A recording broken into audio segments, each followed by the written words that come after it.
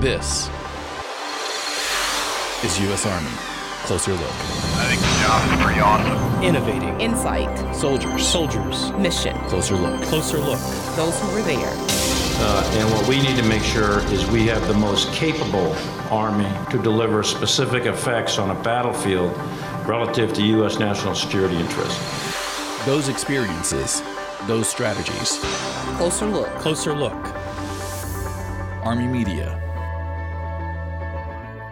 Hello, and thank you for joining us on Closer Look. I'm Elliot Valdez.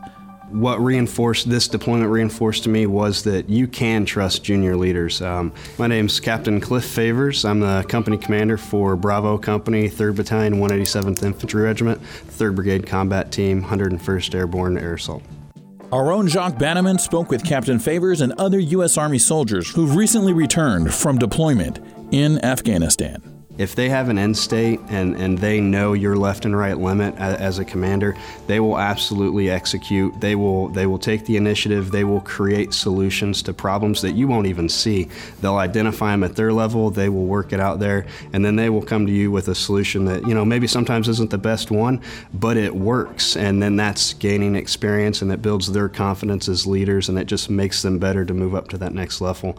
And that's something that we, during this decisive action rotation, as we move into the next training cycle, we'll focus on is pushing decisions to those junior leaders, facing them with some adversity that allows them to work through problem sets and build that self-reliance on themselves and their team to come up with good, feasible solutions to problems. And build that into your training, man. Mm-hmm. Outstanding. Yep. Got a story or Absolutely. So I'll kind of take a couple of those one instance things and roll them into an event that happened at the Provincial Governor's Palace in Kandahar City. So there was an HPA attack. It was a couple explosive devices inside the Governor's Palace, and then the Provincial Chief of Police reacted to it. My company was notified. We had the partnership with them. We were guardian angels for the advisors. We were up there on a weekly basis interacting. So we get the first call for support. The company over the next 3 days went to the Provincial Governor's Palace to escort and secure a United Arab Emirates investigation team as well up there to investigate, because it was some diplomatic officials from the UAE that were involved in the incident. So it was an international incident. There were multi-nation effort, and then within the Afghan civilian governmental construct, there were, MOI, MOD, their National Directorate for Security was up there. So for 3 days, really, we were interacting with, multinational leaders.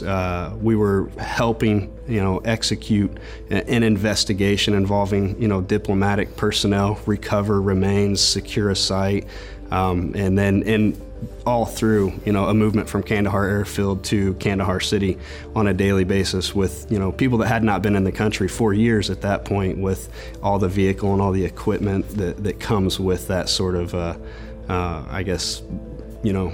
unit to you can't train up for that kind of stuff. Yeah. So that was probably the biggest test that happened relatively early on in the deployment, with our ability to, be flexible and then, execute a security mission with a dynamic, at that point, small task force up in the city. Wow. So, give me a sense of your pride level right now. Thinking about it. The soldiers and junior leaders did an outstanding job. It was a pretty volatile situation when we got there, just because of the nature of the attack. So it was tense for the next couple of days, but they handled it extremely well, especially in a situation that you can't train for. So makes the hair stand up on the back of my neck. I heard about it, but I'm looking at it in a news reel. I'm looking at it in a news report that takes all of 20 seconds.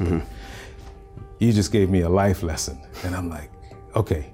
Any last comments, thoughts, ideas, sir? No, I just, it's a great opportunity to be able to come here and speak with you and tell the story of the Rakhisan Brigade over this last deployment, and just share some of the stories of our success and the Afghan success. And it's a privilege to be here, and I appreciate it. Well, it is an honor for us to have that story to tell, and that you entrusted it with us. Thank you very much. Yeah, thank you very much. Job well done, sir. Thank you. Closer look. Closer look. So I'm Colonel Larry Burris. I'm the commander of 3rd Brigade, 101st Airborne Division Air Assault out of Fort Campbell, Kentucky. Rock Sans. Outstanding, Hua.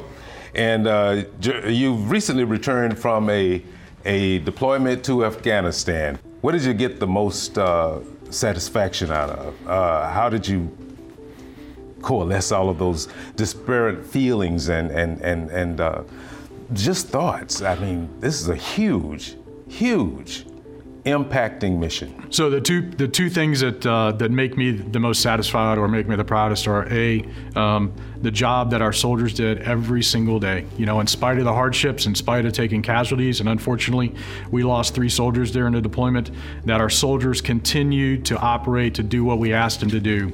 No matter what the conditions were or where it was, our soldiers were willing to go there.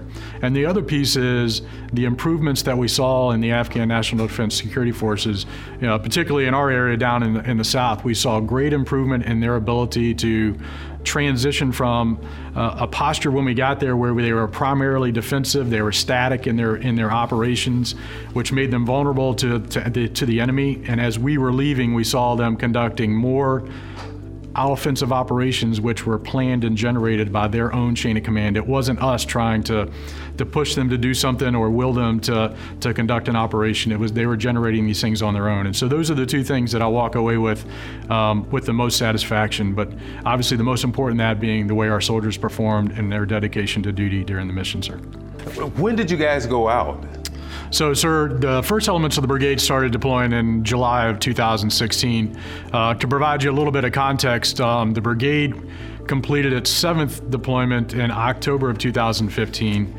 And the brigade was notified approximately a month later that it would be redeploying to Afghanistan during the summer of 17. And so our 1st battalion deployed in July of 2017 to Kabul.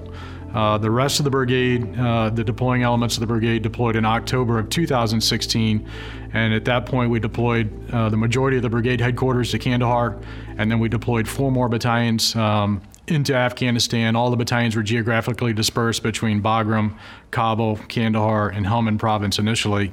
And we also deployed our cavalry squadron to Kosovo to conduct peacekeeping operations in Kosovo.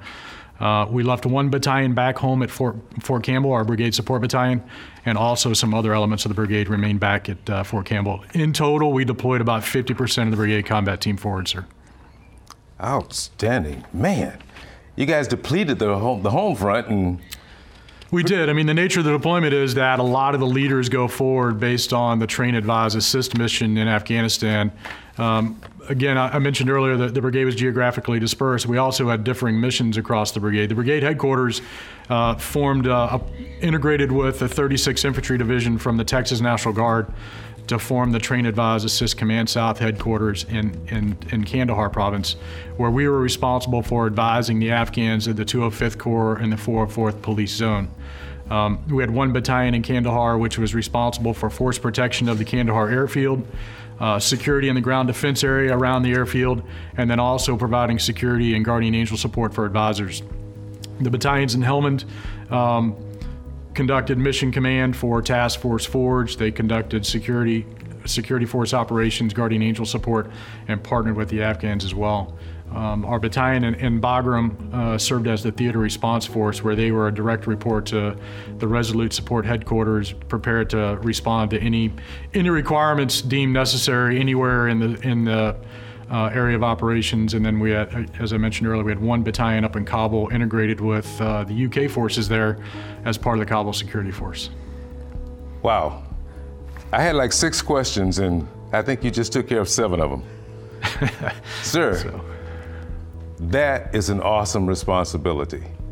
How did you find the command? Now, you were split. You were dual-hatted during this period. The first part of that, you were assigned to support NATO. Yes, sir. So to 2-part answer to your question. So we were operated under 2 mission sets. So the U.S. mission is Operations Freedom Sentinel, which is the U.S. mission in Afghanistan. And then we also operated under the authorities of the NATO mission, which is Operation Resolute Support in Afghanistan. My role as a brigade commander was much different than it was, for example, when we're back at home station at Fort Campbell, where the brigade is consolidated together. So not only was I brigade commander in theater, I was also the deputy commander of TAC South. And so it was a dual hat role for me personally in terms of, I mentioned we were geographically dispersed. All the battalions except for one were working for different headquarters across Afghanistan or in Kosovo. And I think, people ask me, was that difficult? Was that uncomfortable? And my answer is no. And the reason why is, before we deployed, when the brigade came back in October 15, we went right back into a decisive action training environment, focusing on offensive, defensive operations, preparing to go to the Joint Readiness Training Center, which we executed a rotation there in May 16. And so through that train up, we were able to build a cohesive team where battalion and company level leaders understood how to operate off of commander's intent. And so the Command Sergeant Major and I were very comfortable with our battalions being dispersed and operating for different headquarters.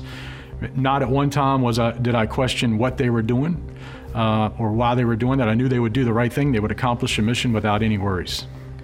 So you didn't have to be concerned with direct comms during the mission because you had already preset.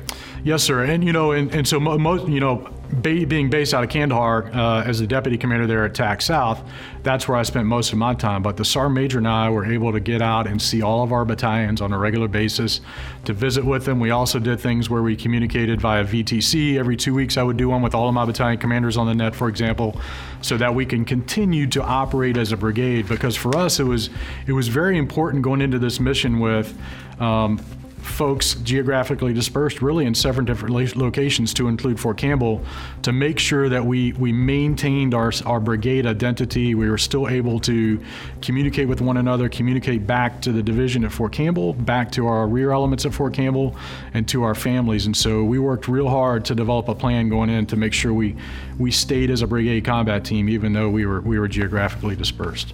How important is that, though? Maintaining that brigade ID and in the midst of all of this disbursement, how important is that? So for this organization, it's very important, because I think this brigade, of all the brigades in the Army and all the ones that I've served in, has the strongest identity. When somebody sees a Tory, they know that the Rakkasans have been there. And so soldiers have a lot of great pride in serving in this organization. And so it's important for us to maintain that identity, to maintain the legacy and the linkages we have to our strong veterans organizations that support the brigade. And so going in, it was very, very important for us to maintain our identity and our culture as a brigade, as the Rakkasan Brigade Combat Team. Is that part of the lessons learned that you bringing back so that future missions can be enhanced? Yes, sir. So as the Army talks about standing up security force assistance brigades, one of the things that we did last week was TRADOC Capability Manager SFAB came up to Fort Campbell, and Colonel Accord and his team spent the week with us, garnering lessons learned about how we advised, for example, to what level did we advise, what was the security force structure associated with it, what was the organization that when we went down to do expeditionary advising, what and who did we take with us, and what recommendations did we have in terms of manning and equipping for that particular organization. So I think as the Army moves forward, they're reaching out to units who have recent experience with this, particularly in Afghanistan, to make sure that we build the right organization with the right structure and the right people. Any final thoughts, sir? No, sir. I greatly appreciate the opportunity to talk with you. I'm extremely proud of my soldiers, extremely proud of my brigade, and we're happy to continue to serve our nation, sir. Thank you. This is U.S. Army Closer Look. I think the job is pretty awesome. Innovating. Insight. Soldiers. Mission. Closer Look. Those who were there. And what we need to make sure is we have the most capable Army to deliver specific effects on a battlefield relative to U.S. national security interests. Those experiences, those strategies. Closer Look. Army Media.